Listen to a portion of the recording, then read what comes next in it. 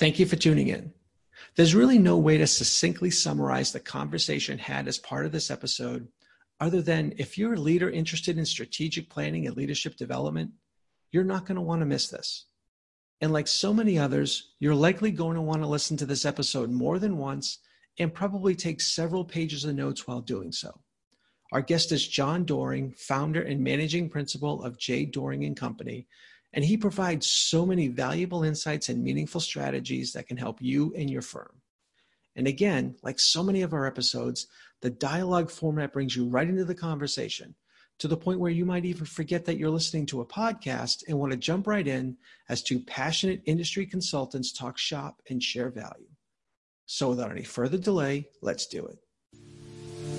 Welcome to AEC Leadership Today, the podcast designed exclusively for engineering, architecture, and construction industry leaders who want to stay relevant and effective. The show takes on the most pressing issues facing the AEC industry and was created to help you and your firm grow and prosper in the 21st century. The host of AEC Leadership Today is Pete Atherton, a professional engineer and former AEC principal and owner turned AEC coach and consultant. And now, take a break from your never-ending to-do list and welcome Peter Atherton.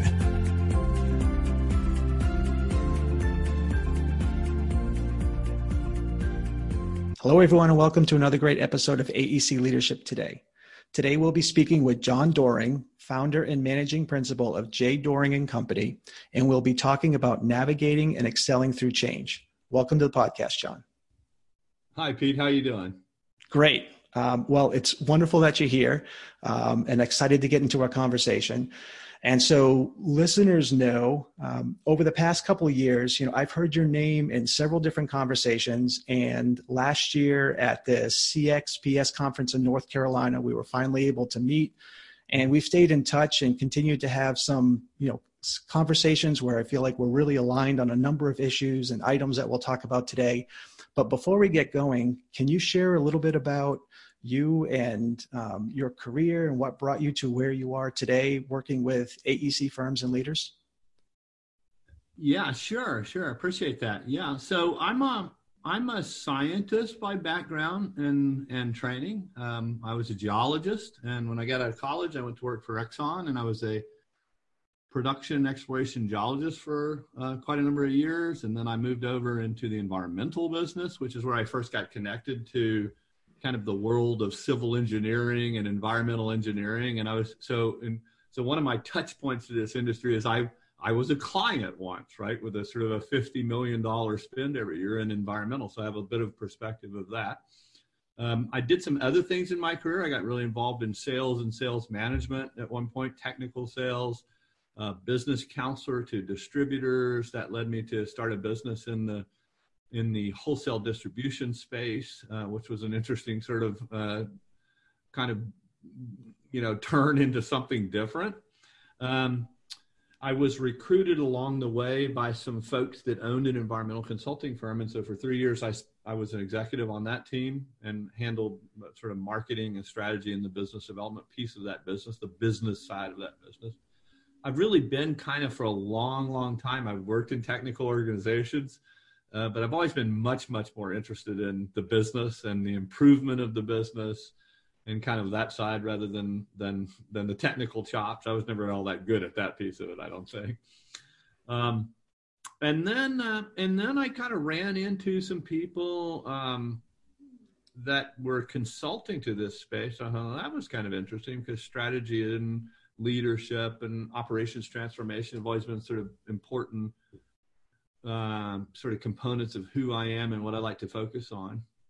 And so that led me to eventually getting connected with, and I worked for a number of years with Zweig White, the consulting firm, and I've also had a little stint with PSMJ over that same period of time. And I've been on my own for about 7 or 8 years, consulting primarily to professional services firms, and many of them are here in the AE space, right? So architects and engineers and scientists and planners and environmental consultants and things like that. So it's been kind of an interesting journey. I unlike a lot of people who consult in this space, I never had a job really per se, kind of working as a project manager and billing my time to clients.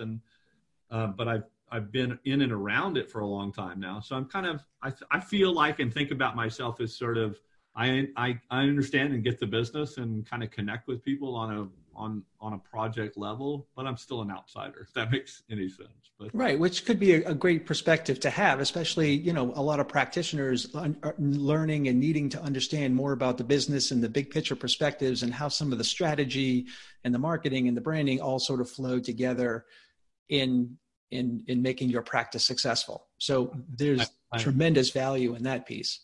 Well, the other thing is, I spent the first half of my career working in a really big corporation at Exxon, right? And so I always tell people I sort of have big company DNA in me. And although I railed against the bureaucracy and the rules and the regulations through much of that time, the second half of my career has really been working with entrepreneurial professional services firms that, as you know, right, are often built around they're autonomous and decentralized, and they don't have much systems and structure, and they're kind of sometimes a hot mess, right? And now you're almost advocating for those rules and processes and procedures. Yeah, my business and my shtick has become, in some sense, a little bit like I'm not here to help you create a bureaucracy, but if we could see a little bit of this maturation of process and system into it in the right ways, scaled to the right size for your organization, you can really take your business to the next level. Yeah, right. Right. And along the way, so you've done a lot of consulting and business consulting, but you wrote a book, several years ago called Fast Future, 10 Uber Trends Changing Everything in Business and Our World, which, I'd like to share if you could share with us, what that book is about and why you wrote that. Several years ago. I mean, we can see the pace of change. We can see some of the major disruptions in industries, but you were writing about this before it was obvious. What got you to the point of wanting to write that book? And can you share a little bit about what some of those 10 trends are? Sure. Well, if I go back to much of this time, I've always been something of a sort of an amateur futurist that way. I've always been really interested in what's next, what's ahead, how do great organizations kind of look out on the horizon and determine where they need to go next in a changing world. I'm also kind of what we'd call a progressive futurist, which means not only do I see a change ahead, but my instinct is that change is good, right? It's opportunity. It certainly is threat, but I see, that if you can kind of figure it out and get positioned right, then there's things that there's going to be real winners in that. At the same time, then working in this professional services space, I also began to see, well, there's a bit of a conflict here because it doesn't look like very many of these firms are well positioned for the future, not really change oriented. It's a business that's been in stasis largely for a long period of time. I'll sometimes kid and say, the only change that's happened in this world, in the AE world since World War II, is that we now draw with a computer rather than with a pencil anymore. Now, lots of senior executives will say, oh, there's been all kinds of change. Yeah, you bet, but not like transformational change. If you think about what happened in the auto industry in the 70s or the steel industry, or the fact that the whole entire tech sector, as we know and think about it today, is only 15 years old. Right? And so this has been a very stable business. Kind of the business model has been really similar. And so, there were for me sort of two really big findings in my research for the book Fast Future. The first was, okay, I see lots and lots of big change out on the horizon, arising on the shore. And you're right, 10, 12 years ago, when I started getting interested in this, I think some of these things were less obvious than they're getting to be today. I get that reinforcement all the time when I'm giving speeches. One of the stories I'll share, one of the constructs I'll kind of put out there, people in the audience will say, well, that's already happening. 10 years ago, I was able to say things and people go, wow, I don't know what you're talking about, right? So some things have arrived, have become more obvious. But so sort of finding number one was big change on the horizon, not much change going on in the industry, therefore conflict coming, right? Just, big crash. That was number one. But number two might even be more interesting than that. It's like, because I really wanted to know, what do really great organizations do about this? What are the top firms doing? And my sense was, and the research and the feedback and the work I've done in other kind of bits and pieces of this over time have suggested, it's not as though these people that own and run these really great firms, really successful firms, it's not as though they're out trying to outguess the future or figure out exactly what's going to happen. Instead, they spend most of their time and energy working on what they can control, building the kind of organization, team, people, business that can survive in a variety of uncertain futures, right? So I thought that was a really big kind of epiphany. It's like, if you want to be successful in the future, do you try to figure out the future or control the future? Or do you just work on doing the kinds of things that we can do? So you see the conflict. There's big change coming in an industry that is not necessarily naturally adaptable to change, or hasn't been. And then there's firms. Is it firms that are adaptable, or in the business in general that are adaptable? But it's because they're really concentrating and they're knowing what they're good at. They're focusing on what they can control, and then they adapt to the change coming in. They're just able to see it because they have more control of what they can control. What I found was really, really successful, great firms, the ones that you would emulate and admire and want to be like. What do? They figure out really clearly who they are, why they're here, what they're trying to accomplish, right? And they stick to that, and they build. Then, okay, so then if that's what's important to us and that's who we want to be, what do we have to build around that so that the world and the market and the competition and all those external factors don't kind of screw this up, right? And that means building an adaptable and resilient and sort of flexible organization on a bunch of different dimensions. But the real key epiphany for me was it's about focusing on the business and making the business better. So I want to get to that, because that's probably something along the lines of, well, that's really never changed, but yet we're in a sea of change. I mean, what are, if you think back on what you had in the book or how you see things today, do you see some major changes though that firms do need to adapt to? I mean, you keep hearing things about AI, artificial intelligence. What's that going to happen? How is that going to affect? What do we need to do? But do you see like big picture changes that firms really are going to have to adapt to? I do. And I have to, to be candid, many of them are still knock down, drag out battles with client firms, right? Arguing, debating, still trying to figure out where do we need to be on this? But I'll give you a few examples. One, so many organizations have been built around a fundamental instinct that local is good. The business is local, got to be close to the customer, right? We got to have people in the community, and all that, right? So sort of a local, all things being equal, local really counts. Well, now we're up against, but it's hard to get talent into that place. Or maybe that locality, it doesn't serve us. Or how do we get into another locality if we don't have an office there? So the business model of being sort of local led a lot of firms to be sort of really diversified across lots of businesses and lots of clients to be in that local market, right? But now we have this issue of, well, how do we grow geographically? How do we collaborate across our offices? How do we shift work around? Right? And what you can see in other sectors of our economy is when you break down those local barriers. And I like to say the hardest part about globalization is the first 3 feet. That's the distance between me and you. Right? That's the distance between 2 cubicles. Once you break that down, and every engineer can tell you, every architect can tell you why it's hard to work with the guys over in Pittsburgh or the ones in Cleveland, right? You bet. There's all kinds of constraints. Once you figure out how to break that down, almost immediately, the whole world becomes like that, right? Mm-hmm. If I'm in Philadelphia and I can figure out how to work with a team in New York, then I might as well work with the people in Shanghai. It's about the same thing, right? And so when I combine that with this issue of where is the talent and where do they want to be, I think we're really rapidly headed to what I call disassociation, which means, kind of, it doesn't matter where you are. It doesn't matter where you're physically located. And there's a lot of people in our industry that are going to push back in that and say, you don't get it, right? If you're going to work with the department of, the water department here in this town, you got to be right down the street from them. Right. And there might be the project manager or a lead.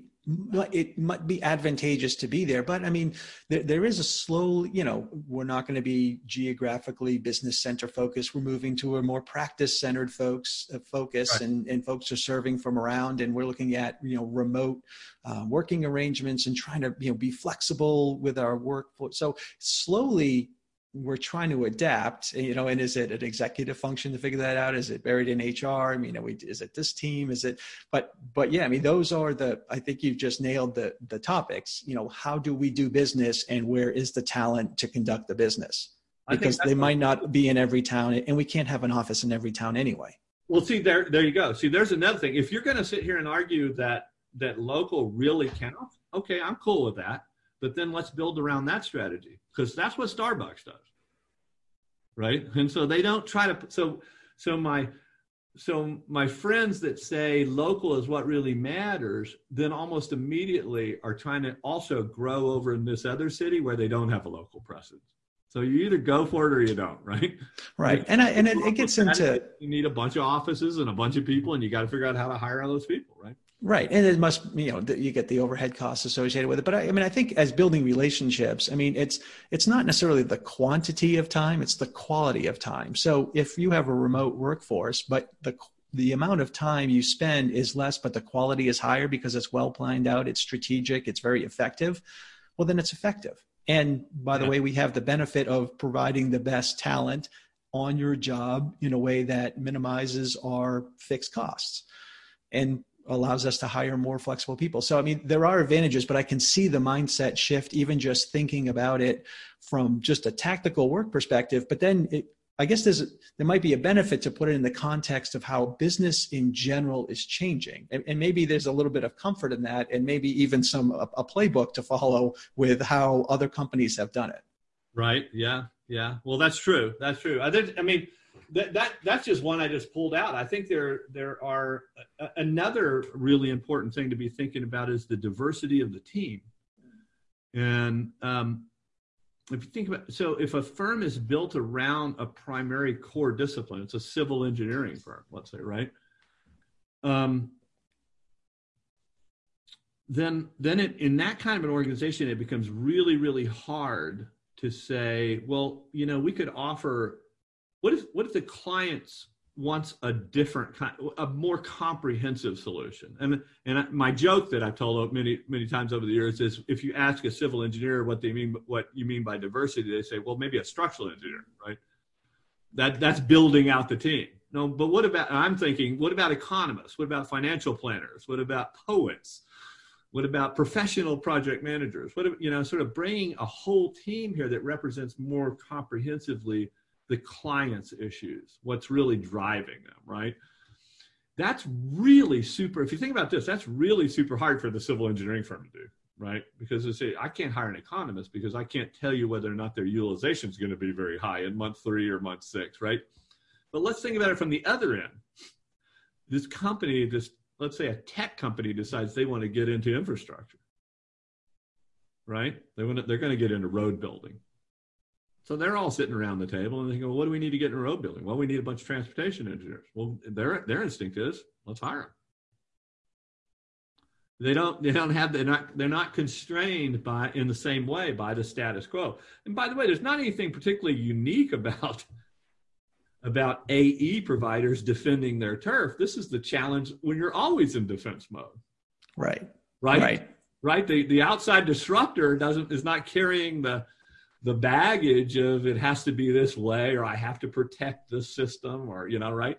They're just looking at ways to change the game.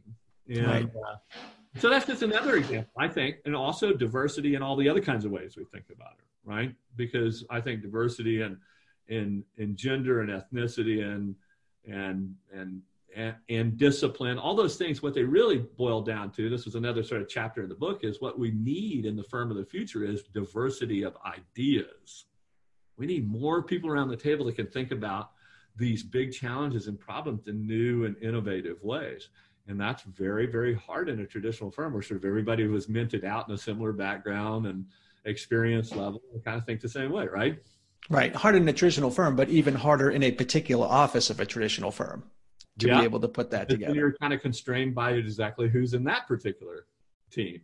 Right. Are you seeing any movement in firms? You know, we're talking more about the flexible work environment and going part-time. What about the use of the gig economy? Have you, on freelancers doing electrical work or structural work, are you seeing that more and more in your travels, or at least hints that that's becoming a thing to reduce, some of the holding costs of talent and give people the freedom of their own schedule?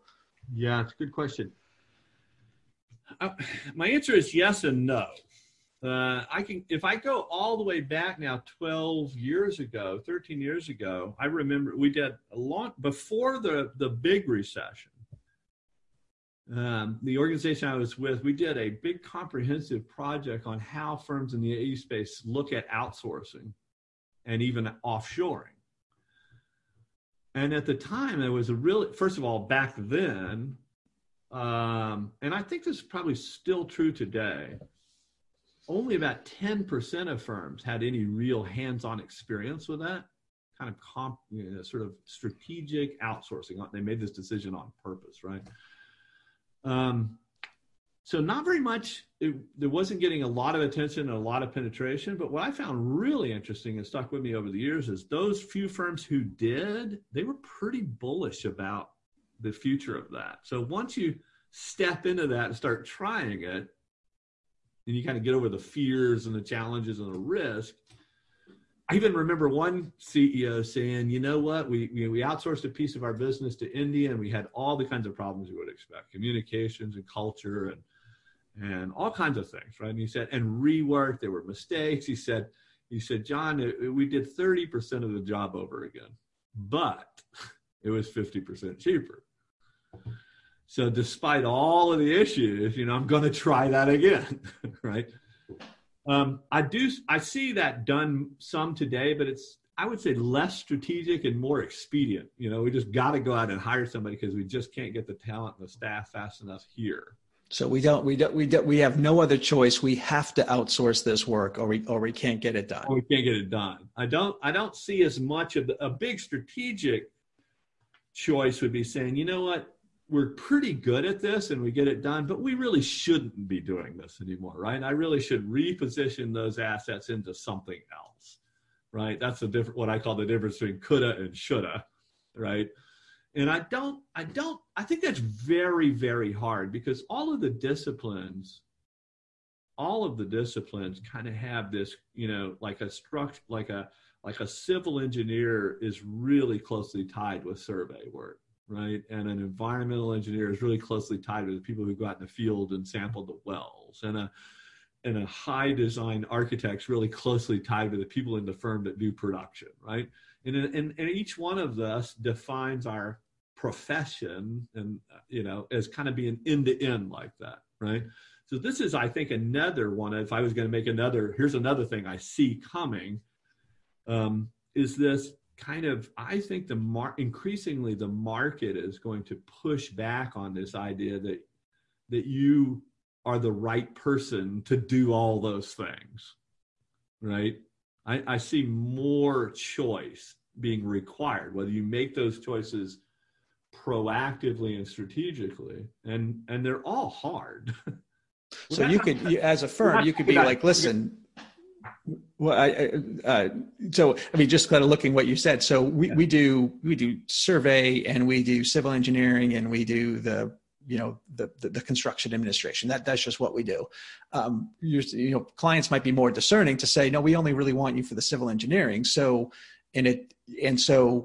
from a business planning perspective, we've got to be able to just provide that service. And so our ability to either provide in-house survey or be agile enough to be able to use outsourced survey or the client survey, that's the tactical decision. And so maybe we look at how we decouple ourselves, even though all things being equal, we like to provide all the suite of services, but tactically we've got to be able to provide one or two or three of, of all of the 5 services that we can provide. What you have to be able to do at the end of the day is deliver something to a client that they think is valuable. And if you can make the case that having all that stuff combined and packaged into one provides value to the client, great. Realize though that it's complex to deliver that diversity of services, right? There's actually a lot of different success factors in sort of high-end head work thinking and sort of in the field pair of hands kind of thinking, right? The difference in being a consultant and being a contractor, the difference between white collar and blue collar. And it gets into the, whether you diversifying versus niching. And is there riches in the niches? We are the best at what we do. And we do this in several locations, but this is what we do versus, we do a lot. We do really well in a lot of fields, even though they kind of have different overhead rates associated with it. And, but it is into that element. And whether it's driven by technology change or driven by just the way clients perceive business and want to buy business. I mean, it's all things. So, whether it be a technology or whether it be just business strategy, what's the right venue to think about this stuff? Do you think it is formalized strategic planning where even if we want to stay with what we're doing, because it's kind of worked pretty well, but we're not sure because of these trends or these other opportunities. And even just to confirm that we're on the right path, we're going to go through a strategic planning process and talk about these technology trends, et cetera. Yeah, that's the way I think about it. Ultimately, the answer to all of, I don't mean to say in my comments here that I think I have the only answer or that you have to do this or have to do that. What I think is super important is that leadership teams get into the room and argue and debate and think and collect data and analyze and come back and debate and think some more. Because what happens in the absence of that is, should we do this or that? We'll do both, right? Should we go after, and because the instinct of many technical people, right, and creative people is, hey, I'd like to try that. I think we could do that, right? And so you agglomerate over time until you get this business that's very diverse and we're in all kinds of different things. And we've answered the phone for 40 years now. And we've always said yes. And we've always figured it out. And it's been pretty successful, right? But my point is, my paradigm is, when I look into the future, I see faster, more uncertain, more complex, more competitive, harder to get talent, all kinds of change that say the business is going to get more challenging. So I ought to focus more on the kinds of things that are most important to us. Right. And that's the things you can control. And you mentioned things, like, knowing who you are, what you do, why you do it. And are those and the things that you can, that you can control? Is that part of, your advice to, okay, there's all this change happening. When we do strategic planning or think about stuff, you need to know what you stand for. And at the end of the day, what you want, what type of work you want to be doing. How do you go from I like that analogy. Just for 40 years, we've been kind of adding value and having different business centers. Okay, let's think about this. There's change coming faster. Now what? Okay, we're going to go do some strategic planning. How do we whittle that down? How do we figure out what is our core mission? And is there this sort of a basic starting point? Well, so the way I think about it, if I were to draw this on the board, I would say this starts in the center. Right at the center are my values. That's who I am. And we often call those core values, right? And those are things that are fundamental about us and our nature, and they don't change. They shouldn't be changing all the time, right? This is who we are. The next layer around that I would put is mission or purpose, and answer to the question why. What's really driving the passion around here, right? Why do we get up and do all this hard stuff? And there's a couple of differences here. One is asking there's two questions that sound similar but are really, really different. The question I want to ask is, what do I exist to do? The question we ask on a day-to-day basis is, what do we do to exist? What do I exist to do? What do we do to exist? Think about, what are the kind of projects I really want to have? And what are the kind of projects I take all the time to pay the bills, right? And there's tension in that in most firms, right? But the really great firms tend to be driven by, and they tend to be on this path of figuring out, I want to do more of the stuff that I was put here on the earth to do, right? Right. That's and be fully aligned in that. Right. My next level around that would be vision, sort of a similar kind of thing, but this is a different question. Where do we want to go? You know, what's it look like in 5 years? What's the big objectives? And you just hit on something. You just said something that's really profoundly important.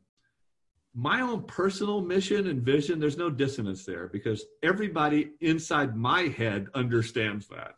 If you're a company of one, there's no problem. As soon as you get employee number one, as soon as you got two people, as soon as you have a leadership team, right? Now we have this issue of, is there clarity around what these things mean? Do we have any consensus? Are we aligned on this? And you know as much as I do, right? In the typical firm on a typical day, we're aligned on half this stuff and not on, you know, that's really, really super hard work. And I think any kind, whether you call it strategic planning or whatever it is you call it, that's the linchpin of it to me. Building a foundational framework that says, this is who I am, why I'm here, and what I'm trying to do.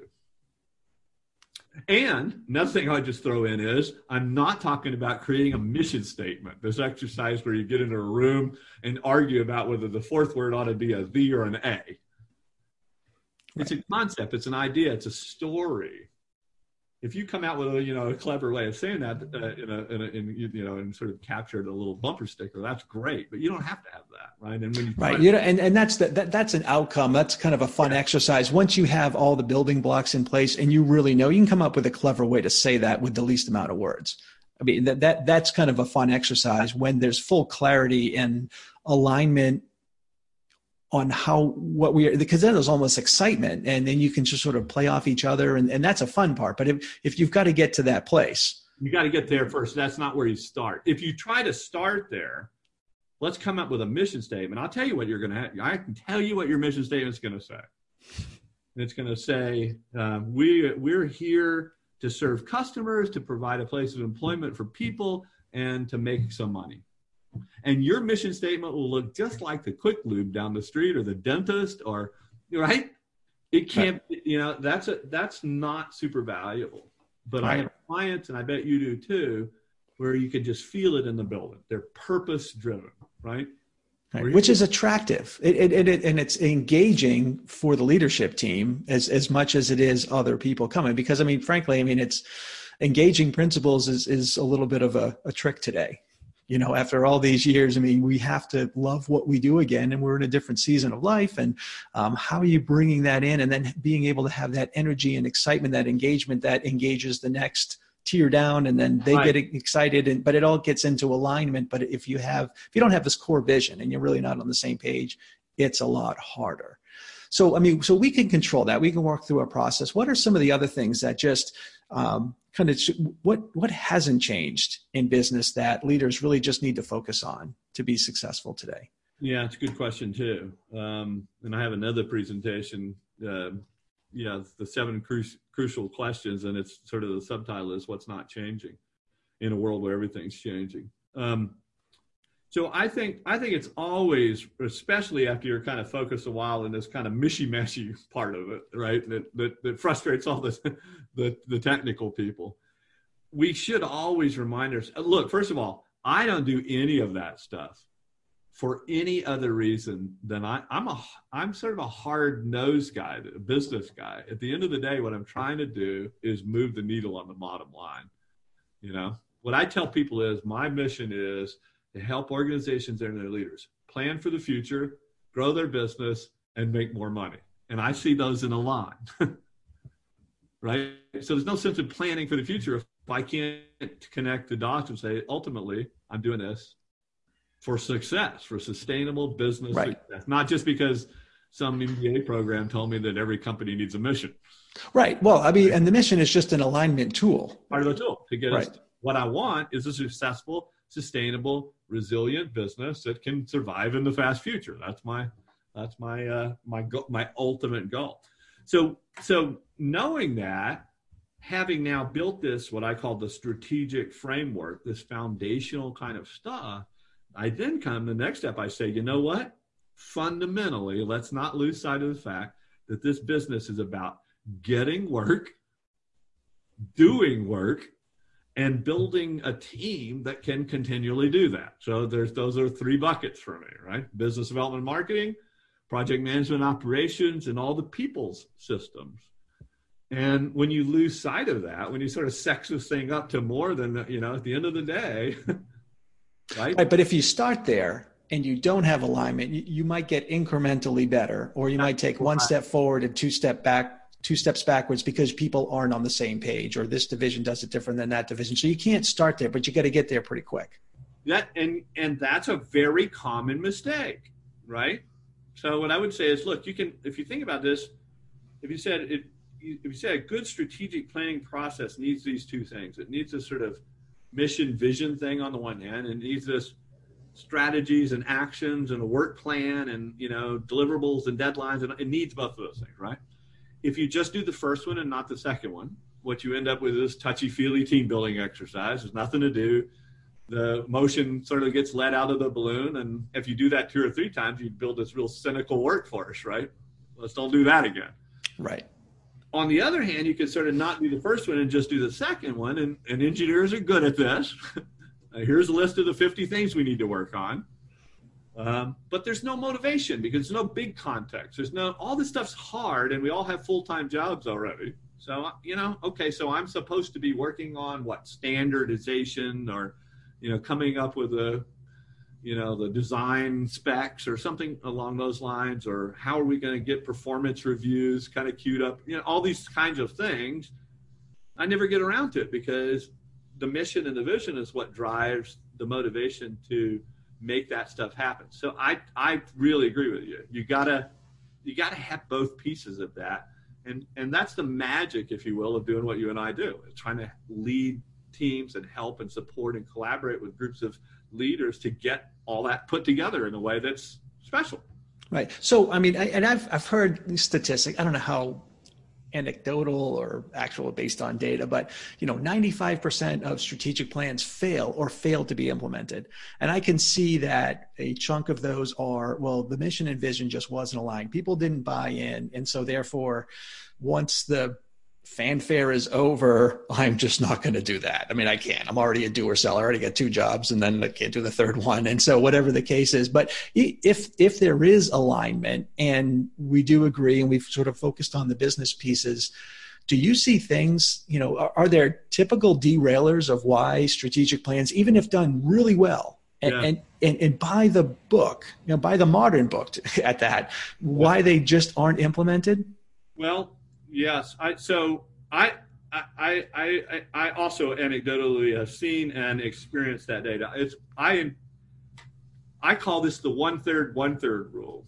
And what I say is it is empirically, if you start with this notion, so say about a third of firms that start down the road through this exercise get the first part right. They actually put a plan together in all the comprehensive ways we talked about. 1/3. The other ones make the mistake of only having little bits and pieces of it done or never getting it done, right? But then only a third of those actually do a good job of executing around that. And so a third times a third is 9%, right? So that's where you get and I think that's about right. Now, I always looked at that and said, man, if I could find anything in this business that only 10% of companies do, and it's important, there's super competitive advantage in that. If we could just figure out how to do that, we'd be way ahead, right? So your specific question is, I think that the biggest impediment to implementation is that businesses think about productivity all wrong. Let's use the right word though in this industry, utilization, all wrong. Right. So if you've got some work plan ideas, responsibilities in the strategic plan, and I have some too. You're working on project management operations. I'm working on business development initiatives, right? We're both principals in the firm. We come together for these update meetings. I come in, I haven't done what I said. So what I say to you, Pete, is, I'm sorry I didn't get this done, but I was busy, right? I'm off the hook. Everybody gives me a little high five. You don't hold me to account because you're going to say the same thing in 2 months about your situation. And we all have on board this kind of paradigm of busy is good. If your utilization goal is 60 and you come in at 70, is good, right? Firm make more money and all of that. My argument is we ought to, for leaders, for enterprise-wide managers and leaders of the firm, what we ought to say is, you know what? 10% overutilization is just as bad as 10% under, because I was depending on you to do other important things. And if they aren't important, then we should take them off the list. Right, because what the important is the investment in the future. It's the investment in efficiency and long-term productivity and engagement and all those important factors. Whereas if we're just busy, it looks like a great quarter, looks like a great year, but we're setting ourselves up for not such a great efficient year next year or 2 years from now. And as a leader, that's our job. It's not just, I mean, it's different if you're in a different spot in the organization, an extra 10 points on your utilization. But if you're a leader, I agree with you. You're one of your major functions. The company is depending on you to do something else that we all agreed was important. So I think that peer-to-peer accountability is probably one of the most important things. When people don't do things they said they were going to do in the internal initiatives, the strategic plan, it's not because they're bad people. It's not because they didn't want to do it typically, right? It's that we're overstressed, we're overworked, we got too much to do, we got too many responsibilities, we're in too many hats, all those things, right? We're just not. Here's how you can prove this out, right? Change the dynamic and say, now, same situation, only it's just me and you, Pete. We have a business. The two of us have a business. If you don't do what you said you were going to do, we're not going to make any money this week, right? If I don't do what I said I'm going to do, you're going to have to go home and tell your wife, this is, there's no paycheck, right? That changes everything. Then suddenly we get really good at peer level accountability, right? Because it's real. Right. But we would have to buy into the greater mission. And yes, I do have that client deliverable. And yes, I do have that proposal, but this is so important. I've got to figure a way to get it all done. And if it's not me, I need to develop my team so that my team can get some of the stuff done too. But either way, something's got to get done. One of the things I do in my engagements is I challenge all of the executives and all the principals, and then I ask them to cascade this exercise down through the organization. And I say, here's what I want you to do. I want you to answer this question. What 25% of what I do today should I give to somebody else? What am I doing today that's of less value? I need to make some space so that as a principal level person I can do. And then the corollary question is, what 25% should I take from somebody else? Typically from my boss, or right? So if you started thinking about that, what would you give up? What would you need to give up? Sometimes it's something you really like doing, but it's not as high as value added as something else the firm needs. And so explicitly going through that, challenging yourself and thinking about it and raising your own self-awareness, for instance, it's quite common, I think, for people to kind of say, you know what, I need to be less involved in project work and more involved in either developing new clients or developing my team, right? So, gosh, at the end of the day, it's hard work. It's hard work. You just got to want it, I think. Right. But I mean, what you're going to offload is probably something that someone in your team wants to learn and do. And it gets into, like, at every level in the organization, it's like success without succession is really not success. So you have to always be thinking about what you offload, because it's an employee or talent development strategy. Well said. Yeah. Imagine if we were all kind of like in the gymnasium on the floor, and I had here's the 25% I want to get rid of, and here's the 25% I want to take. And we just wandered around until we say, oh, you've got the matching cards, right? You want what I want to give. You're the person I'm supposed to be connected to, right? And you could kind of do that all over the firm. And it's been my experience that that's a real possibility, right? There are people in the firm saying, how do I get into this? How do I get a piece of this? What do I need to do next, right? Right. And it's a huge engagement strategy because, people want that. I mean, talent wants that level of transparency. How will I get ahead? What is my path forward? And they have a strong sense of what leaders should be doing today. And if you tell me you're too busy and not getting the stuff, that's a huge red flag for talent today. And so, I mean, it's like there's not just pressure on the peer level, but I think more and more today, there's pressure from your hypos below who need you to be efficient and effective. And if not, they recognize it. And so you might not retain that talent. And so you kind of need it from, long-term growth, external, responsive to the market, responsive to change and all that stuff. You need it at your peer level, but you also need it below. So, I mean, leaders are feeling the squeeze if they're aware enough to see it and then be able to respond. That's right. Right. But I do want to sway. You talked, I know you're working on an upcoming book that's talking about, really some of this, engaging and developing, educating leaders in the firm about developing the next generation. Can you share a little bit about, what the goal of the book is and what you do and what I guess maybe what some of the opportunities that we're not seeing are? So it's a great segue from where you just were, because I would have said, when the high potential people in the organization are looking for how do they take the next step, what do they need to do, and we miss that, this is what I call eating your leaders. You're eating your young here. You're eating your future leaders, right? Eating your future leaders. And so the working title of my book is Stop Eating Your Leaders. Stop doing those things that are turning off the very people who are sitting there waiting. And so let me give you an example. This is a dynamic I see over and over again. And I'll tell you a story. I go into a firm, it's a 45-person firm. There are 6 principals. It's in the southern U.S., so the principals are all sort of middle-aged gentlemen, right? Very, very well-accomplished gentlemen. And I sit down, I have a conversation with each one of them individually, and they all tell me essentially the same story, which is, this is a great firm. We're doing really well. We're really proud of it. Of course, we can make a few things better here and there, but overall, on balance, we like what we have. It's a really great firm.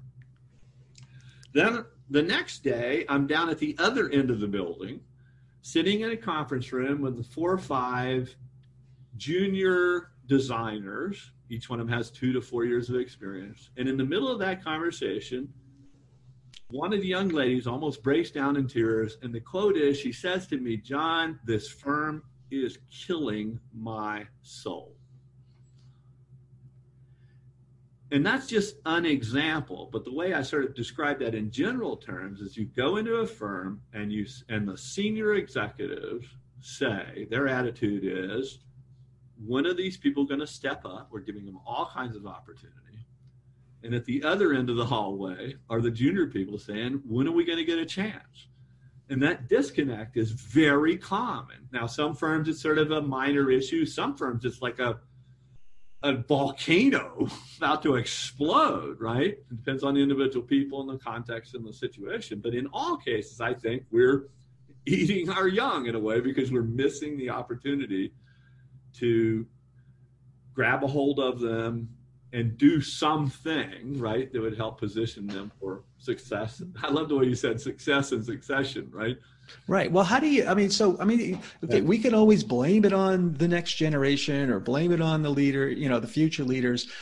But if I'm a current leader, it's my personal wealth. And if I'm a shareholder, if I'm an owner, it's my personal wealth. And I'm the leader, big L right now. So it's really my responsibility to figure this out, to figure out how to connect. If I want to retain the legacy of the firm, if I want to get bought out, if I want to maximize the value, I need to figure it out. I can't get frustrated and say, wait till they step it up. I've got to figure out, how do I inspire them to, so, that's just the way I look at it. How do you see bridging that gap and starting with the leaders? Because I think it's if you just sit around and wait for someone to take your job, that's not really being a leader.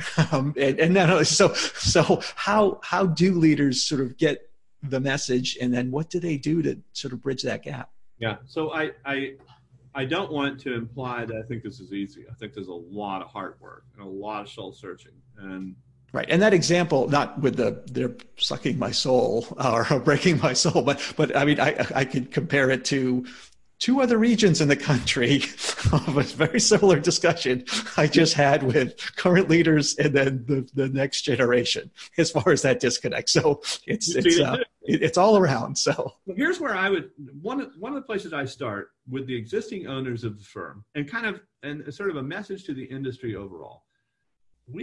I think we're thinking about succession all wrong. Let me explain.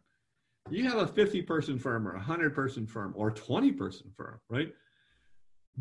Here's what I would say. The chances that you have the right people in your relatively small organization who can step up, take over, and have all the skill sets and all the experience and all the acumen necessary to perpetuate your organization is super low. The paradigm of most owners is, I don't know exactly how this is going to work out, but it's going to work out. Somehow this will work out. My message is, no, it isn't. Or not work out well. Right. You're in trouble. It's going to end up suboptimal, right? The person is not, or the team that takes over, they're not going to be able to perpetuate the firm, or you're going to end up selling, and but not at the highest price, right? Because you haven't solved these issues. So, and I only say that not to be a, sort of a pessimist, but I think we need to start over at the other end of the spectrum, which is if we don't do something, this isn't going to turn out well, right? And I agree with that. I agree. That's how are we going to make this happen? Right. So now the question is, what's the something? Next problem, the typical paradigm of the owner today, I'm thinking, 50, 60-year-old, 70-year-old, right? Their typical kind of way of looking at this is, I learned all this stuff. Nobody taught me anything per se, right? I figured out this. We've sort of uncovered, yeah, but you are the product of 10 or 15 or 20 or more years of development. Now you're going to, do you have 20 more years to teach these kids? No, we've got to fix. So that implies we got to do something differently. Then if I and I'm always on a little bit thin ice sort of talking about generations in a general stereotypical sense. But I would say that appetite in the younger folks is, I want to get involved. I'm ambitious. I want a piece of this. I just want somebody to help me figure out how, right? I don't like the uncertainty and the go figure it out yourself and do your own thing in the same way that people in my generation did, right? Right. And it gets into I want a coach and a mentor, not just a supervisor. Right. Yeah. Yeah. So more specifically, I think the components of this, how do you do leadership development right in a more programmatic and sustainable way? I think kind of like with our strategic planning, a very candid assessment of where we are, what's good, what's not so good. And that's all about creating motivation and a vision for what we're trying to accomplish. This is the firm that I want. This is how this needs to happen, right? And just really wrestling with a lot of those things. Then I think three major components is, what does training look like here? And that could be, I think, a mix. And at least in my system, it's a mix of sort of in the classroom, boot camp. It's a mix. It's online modules. It's experiential learning. It's project work. There's all kinds of but training is one umbrella. Right. The next is mentoring, something different. Buddies to buddies, one-to-one, figuring out ways to connect people. Some organizations do that better than others, but most of them, I think, could benefit from a little bit more explicit focus on that. Right. I'm going to walk you through this entire process, not just when it's convenient, but because you have to accelerate that, like in the 10, 15, 20 years, we need it in 3, 5, 7 year, we've got to accelerate that process. Right. So we need to be going on client visits together, and you need to be sitting here, and yes, there's, we're going to figure out how to pay for that and all that kind of crap. Right. But yeah, so training, mentoring, and then a whole bucket around what does communication and understanding around career path look like? Here's what we're going to do for you. Because what's missing, I think, in most firms in this industry is we sort of hire people. nobody knows exactly what the road is, right? Whether it's climbing up a ladder or excelling because you get an opportunity out here on the horizon, you go over to an office or you start a new service line, or there's different ways to do it. But when I went to work for a big company, somebody sat me down and said, here's the way this works. You'll get this kind of job, and then you'll get that kind of job, and then this. And the reason why we do all three of these is because it prepares you for this. And then, if you go really well through those, then maybe you'll be a supervisor next. And there'd be some construct there, right? Right. And I got the same thing back in the early 90s at Metcalf and Eddy. I mean, they were very, very clear. Like, this is the path. You want to do this route, you go here. You want to do this, you do. And I appreciated that. I had a sense of which path I wanted to go on. Exactly. And now, so too often it's kind of just left. Well, here, I'm going to teach you how to do something, how to bust up this pile of rocks. And then you're going to do that for a while. And then I may be thinking at some point I'll take you off that and I'll teach you how to solve this wood pile over here, right? But if you're stuck busting up rocks for a couple of years, you're going to be that young lady saying, if I have to do this for the rest of my career, right? My soul is crushed. So I just think, so there's training, there's mentoring, and there's career pathing, right? And then kind of building that into a more sustainable system. And the way that looks to me, for most firms, again, if it's sort of a 50 or 75 person type firm, is I tend to deliver this sort of a turnkey thing. Here's what we're going to do. Because mostly those kind of organizations don't have much structure. Right. They're working on the point of developing systems and a way to do things and formalizing, because one or two people can't keep in control of everything. I mean, four people can't stay in control of everything. That kind of firm is usually about, there's a few people in charge and we can identify that there's a half a dozen people coming up behind. What do we need to do to get them more prepared, right? If I move up to, firms of 200, 300, 500, they usually have pieces of this in place, leadership development programs or performance reviews, or, they got pieces. But there's usually some things that aren't working very well. It's not taking, it's not systematic. It's and not fully aligned with the vision. Right. And Right. So then you figure out, okay, where do we plug into that and try to make that system better? And even, when you get to really highly mature organizations that have been at this for a while, you often find right? It's a tough and complex business. If you look around, you can find something to do to make this a little better. But I just think, man, this is, in my view, one of the two existential threats in this industry. I would say existential threat number one is, if you don't have people in the firm that can go out and get to work tomorrow, then you're not going anywhere. And too often, that business development skill and acumen is concentrated in too few people, the rainmakers. But existential threat number two is, who's going to run this in 5 years and 10 years? And it's, as I tried to suggest a minute ago, it's not going to happen automatically. Right. And there'll be people who, I want this, but once they get a little taste and be able to get a piece of this, and by being mentored or coached through it, they might say, I don't want this anymore. Or there's somebody else who really is good at it. It's just a matter of testing. And probably for every position, you need a bench of three to really figure out who is the one that really wants it or will shine. Or, I mean, in a lot of context, the founder and very successful principal of a firm might have to be replaced with 2 or 3 people. Yes. From a skill set perspective, and from there's a lot of newness happening, and the systems are built around that one person and their personality, or that in that division.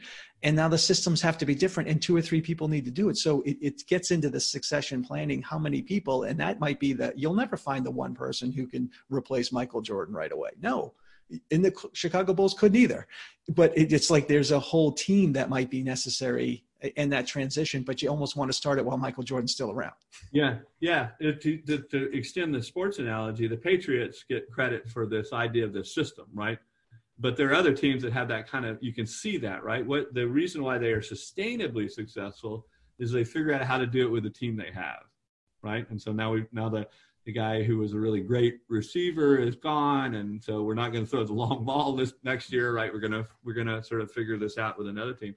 So I think that's an apt analogy too. And honestly, I think this is a this is a limitation that you and I and most of us have as individual human beings. If you ask me the question, who's going to take over for me? What is my succession plan? I think for many of us, our gut instinct is I'm going to look around the firm for somebody who looks like me, acts like me, thinks like me, who another me, right? And I think it's a much better answer to step back from that and say, well, what is it I'm doing? Is there a better way to get that stuff done, right? The Italians have a saying that translates to, after a fat pope, a thin one. And the idea basically is, hey, let's don't get somebody like me. Let's get somebody really different, right? Because undoubtedly there's a different way to kind of skin this cat, to think about this business in different ways. But that takes a bit of courage, because there's going to be some risk involved in that. Right. And if you have a team of people, an aligned group of principals, I mean, it gets back to there are different skill sets that are needed today. And I guess transitioning, 15 years between top principals, whatever that the succession plan is. I mean, there is a set of different skill sets and different behaviors that are necessary to be successful. I mean, the skills of the 80s are different than the skills of the 90s, different than the skills of today. So, who has those skills, or who really has those behaviors? Because I guess you can learn the skills and you can learn the behaviors, but who has them? Who's got that natural strength, and who are there today to take over? I mean, there's a lot of different elements at play, but I think talking about it and having those discussions, and internally, I mean, it does get to your original point with what can we control? We have the players we have. How can we play the game to be able to maximize what we have? And if we have a need, well, let's go find it. But let's be true to who we know, who we are, be true to who we are, because then we can attract somebody who really fits us or is an add to our culture. Yes. Yeah. Well said. I think that's ultimately kind of the core piece of it, is decide what I want, do the best I can to get to defend what I'm after, get the right people and the right clients and the right sort of business model around that, because I'm in control of that a lot more than if I just go for a ride. Right. And if we start early enough, we don't have a crisis. And we make better decisions when there's no crisis around. Yeah. Well, it's interesting when you look at a financial model for ownership transition, it's a and if it's one of these kind of models where you can adjust the time horizon, these are super powerful demonstrations. You say, well, what does the cash flow of transition look like if I have 7 years and now crunch that down to 3 years or spread it out to 10 years? That's just the transfer of the money. And what I always say about this is, I say ownership transition is mechanical and leadership transition is magical. Because really, if you think about it, or another thought is, the best time to plant a tree is 10 years ago. And right. The second best time is today, right? So you really, and it keeps coming back to, there is no such thing as starting too early in this. And you can look around, think about the U.S. Army or the Marine Corps or big corporations or the Catholic Church. There are big organizations in our society that think about leadership development and transition and succession as being a core part of their mission, right? Who's going to be the next pope? How do I create the generals of tomorrow, right? That's what I think more professional services firms need to do if they're interested in building sustainable legacy, kind of businesses and I keep coming back around to fast future. Remember, my context is here, boy, it sure ain't getting any easier. Doesn't look like it's getting any easier to me. It looks like it's harder, faster, more complicated. Right. And whether you're going to transition the firm internally or transition the firm, externally through M&A or a great business, merger. I mean, they don't have to be negative, but it can be a positive. The more we have our internal ship in order, the more value there is for everyone involved. It's just good business planning, no matter what our ultimate exit strategy is as leaders. That's right. Absolutely. So, and it's more fun. I mean, and that's the thing. I'm going to love what I do because people are engaged and I'm teaching and I'm coaching. And that is a major driver for a lot of people. I mean, the work is great. We're doing tremendous work within the communities or what we're doing to serve professionally. But if we're having fun and we like the people we're working with and we know we're making a difference in the lives of others and creating these job opportunities, I mean, that's a lot more fun than the projects. I mean, the projects are just the tool that we're using to do, you know, organizational development and people development. And that's just fun. It's funny you should say that because I've actually said something very similar. So I would say, you know, I in my experience, I'd say my early years at Exxon, it wasn't obvious to me, but I'd say kind of here's their deal. They were really, really invested in the idea of leadership development. They just drilled oil and gas wells to pay for it. It's almost exactly what you just said, right? That's turning the business on its head. Right. And now we're focusing on the people. And today, I mean, I get into this, you know, we've got 4 major elements we have to be super successful in business today, or particularly in the AE space: projects, profits, people, and purpose. And the projects and the profits we're pretty good at now. I mean, We've got the projects, the economy is great. I mean, we're pretty good and we're better at business in a lot of ways. Yeah. But it's, you know, our focus now, especially today with the talent need and how society and demographic changes have occurred, people and purpose drive the business. And so we can't just say, hey, we got great projects and we're successful, come join us. It's how are we investing in the people and what purpose do we have? And if you get those 2 pieces, they're going to drive the business. They're going to drive the projects and they're going to drive the profits. And so it's the same way we will be talking about it, but it's a different way to look at it. Yeah, it's very well said. Very well said. You know, one of my favorite companies that I think there's a bunch of good examples, but one of them that really has codified this well, the Ritz-Carlton hotel chain, their mission kind of concept is ladies and gentlemen serving ladies and gentlemen. And I'm just really attracted to how compactly they put together this idea, right? At the core of it is what you said. If you want to take care of customers at a certain high level, the way you do that is by taking care of the people who actually do that work, right? Right. And both the clients and the talent have high degrees of dignity. Exactly. And in our business, I think that's really worth thinking about because it is so focused. You and me and everybody else, is we're putting 80-90% of our passion out there on the field every day taking care of customers.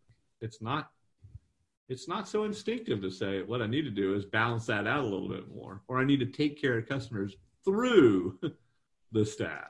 Right. But that's been beat into us in a good way. I mean, because it's right. We have to serve clients and we have to amp up our client service. And it has to be more than even just client experience. It's going to be client transformation. There's so much more we have to do to differentiate ourselves. But we're missing out on the talent piece. And, you know, I look at it at an extreme example. And this is like a lot of our conversations, they just go. And so we're going to have to wrap this up. But, you know, what's client service? And I'm a huge fan of client service and I'm a client service nut. But taken to an extreme, it can create a toxic work environment. And it's just one case like Amazon. And they can do it because they have thousands of people lining up to want to work at Amazon. But a lot of firms, we don't have that. And so we've got to learn to take care of our talent as the means to serve our clients. And I think that's a little bit of a mindset shift. And clients are very important. Without clients, we don't have a business, but without talent serving those clients, we don't have a business. And the clients, it's harder to get without talent serving the clients. We don't have a business. And it's harder to get and retain talent today than it is clients. I think you're right. Yeah, I agree with that. Let me do I have time to share one more thing with you? Absolutely. So I as a part of this leadership thing is something that's really been really interesting to me and I'm fascinated with. I've sat down as a part of my program a number of months ago to work on a specific module in my sort of leadership development experience. And this was around how to have difficult conversations. And the reason I was working on that is because I'd heard so much feedback from client organizations over time. Can you teach us about that? That's a problem we have here, right? This sort of, just we're too nice to each other. Nobody wants to bring the bad news and hold us really accountable. Right. So I sat down with a mindset that, yeah, I'll do a little investigating. I'll kind of put my experience and my hat on, and I'll come up with sort of the 1 hour module on what to do there. Well, I bought 14 books. I did a bunch of research. I talked to a bunch of people, and as I got through that process, it just got deeper and deeper and deeper, until finally I had this little Post-it note next to my computer, and it said this. It said, all conversations are difficult conversations. And what as I kind of thought about this more explicitly, here's the connection I made. All, hard conversations morphs into all conversations, because anything meaningful is going to be, challenging and difficult and involves two different human beings or more, trying to figure out, right? So difficult conversations became all conversations. And all conversations was just another way of talking about communications. And how many clients have you had, Pete? It's just like, have you ever seen a firm that has the communication thing figured out? Right? There's always work to do there, right? So to me, I looked at that as like, so really conversations turns into communications, and communications is fundamentally about relationships. And relationships is about leadership. To me, so it's like, ultimately, my definition of what an exceptional leader is somebody who puts way more time and energy than seems normal into relationship building, communicating, hanging out, checking in with people, just relating. And I have to admit, as an individual, a lot of this stuff just, it's not where my instincts are. Yeah. No, but what better way to be connected and aware and be able to get the straight scoop on what's happening, not the filtered 7 times before the C-suite gets it. I mean, and then be creating the psychological safety, creating the avenues of innovation. I mean, all that is, if someone feels safe in a relationship, you're going to get to the truth that much faster, and you'll have the system set up to have those deep conversations and be able to share truth and love and all those things that we just tend to avoid. I had a conversation with a CEO who's about to retire, a client firm, a couple of years ago now. And when I sat down to do an interview with him, I said, so tell me about your day. And he said, John, I was afraid you were going to ask me that. He said, I've transitioned most of the stuff I used to do to other people. And he says, I don't feel like I do anything anymore. All I really do anymore is sort of walk around the building and talk to people about mission and vision. And I said to him, to me, that's the most enlightened definition you could ever have for an executive. Don't have anything to do. Right. And then get other than take care of my team. Right. But if someone wasn't working on those 3 buckets, they weren't bringing in the work and they weren't managing the work, then that would not be a sign of encouragement. I mean, that would be like, what are you doing? Like roll up your sleeves. But because those other systems are in place, you can now reinforce in our busyness the mission, vision, and values. Because that we will fall prey to the projects and the profits day in and day out because we're busy and this client demands and all that stuff that happens. And then we have to be reminded of the mission, vision, and values. And when that comes from a leader, it means something. Yeah. And so that's almost just maintaining the order and the inspiration. And so if that's the leader's job, as all the messy stuff of business happens and we're making progress and someone can say, listen, look, I'm seeing it all. We're making progress. We're staying to the mission. I think you're right. I think that is a great leader in a well sort of orchestrated and organized organization. Yeah. Yeah. All right. So, all right. Well, we should close here. And anything before we do, I mean, is there anything else that you think that we should add or you'd like to add? I have a slide in a lot of my decks that said the bottom line message here is you, and then in parentheses I said, and me, are moving too slow. You and I are proving out tonight that we can sit here and talk shop for probably, the whole night, right? We're passionate about it. We're kind of into it. At some point, success is really about stop talking, start doing, get something done. And so that's always for me a bit of the bottom line is I think you need to engage the team. I think this discussion and debate and wrestling with tough questions and trying to build alignment around that is super, super important. But at the end of the day, and I have to admit, it's been a long life lesson for me, right? Ideas don't matter. Execution of ideas matters. Right. And if you get alignment, it might be a little bit of a slower start, but you actually get there, and you can continue the race versus, not having the alignment and not going. But I think there's a cost to inaction, and there's a cost to getting there slowly. I mean, in the marketplace and recruiting talent, you missed the talent. If you had your mission, vision, and values, and you were living it authentically, and you shared it, and you did this extracurricular project over here, and you did this, well, then that senior VP would have come to you. But because you didn't do it for 6 months, they went somewhere else.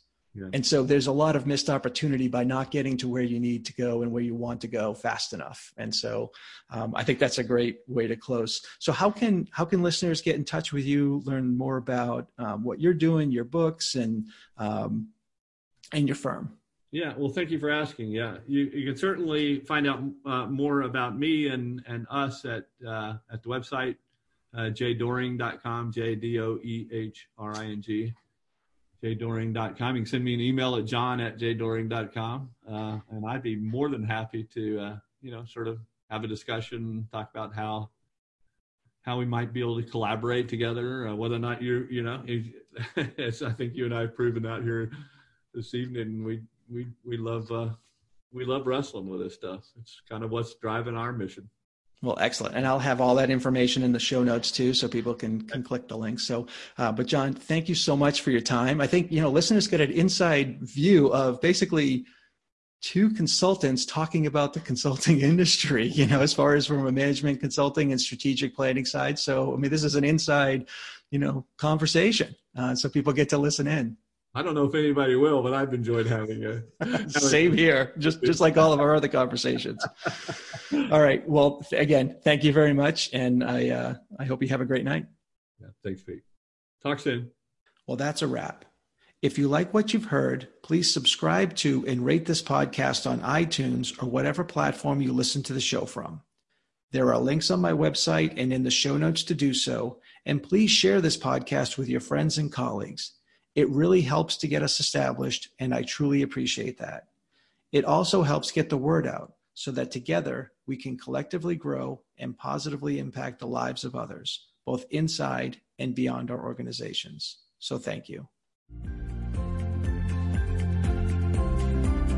Thanks for joining us on today's episode of AEC Leadership Today. If you want to stay relevant and effective and take your growth and prosperity to new levels, it's time to take action. To learn more about how Pete can help take you and your firm to the next level, visit www.actionsprove.com. That's www.actionsprove.com. See you next time on the AEC Leadership Today podcast.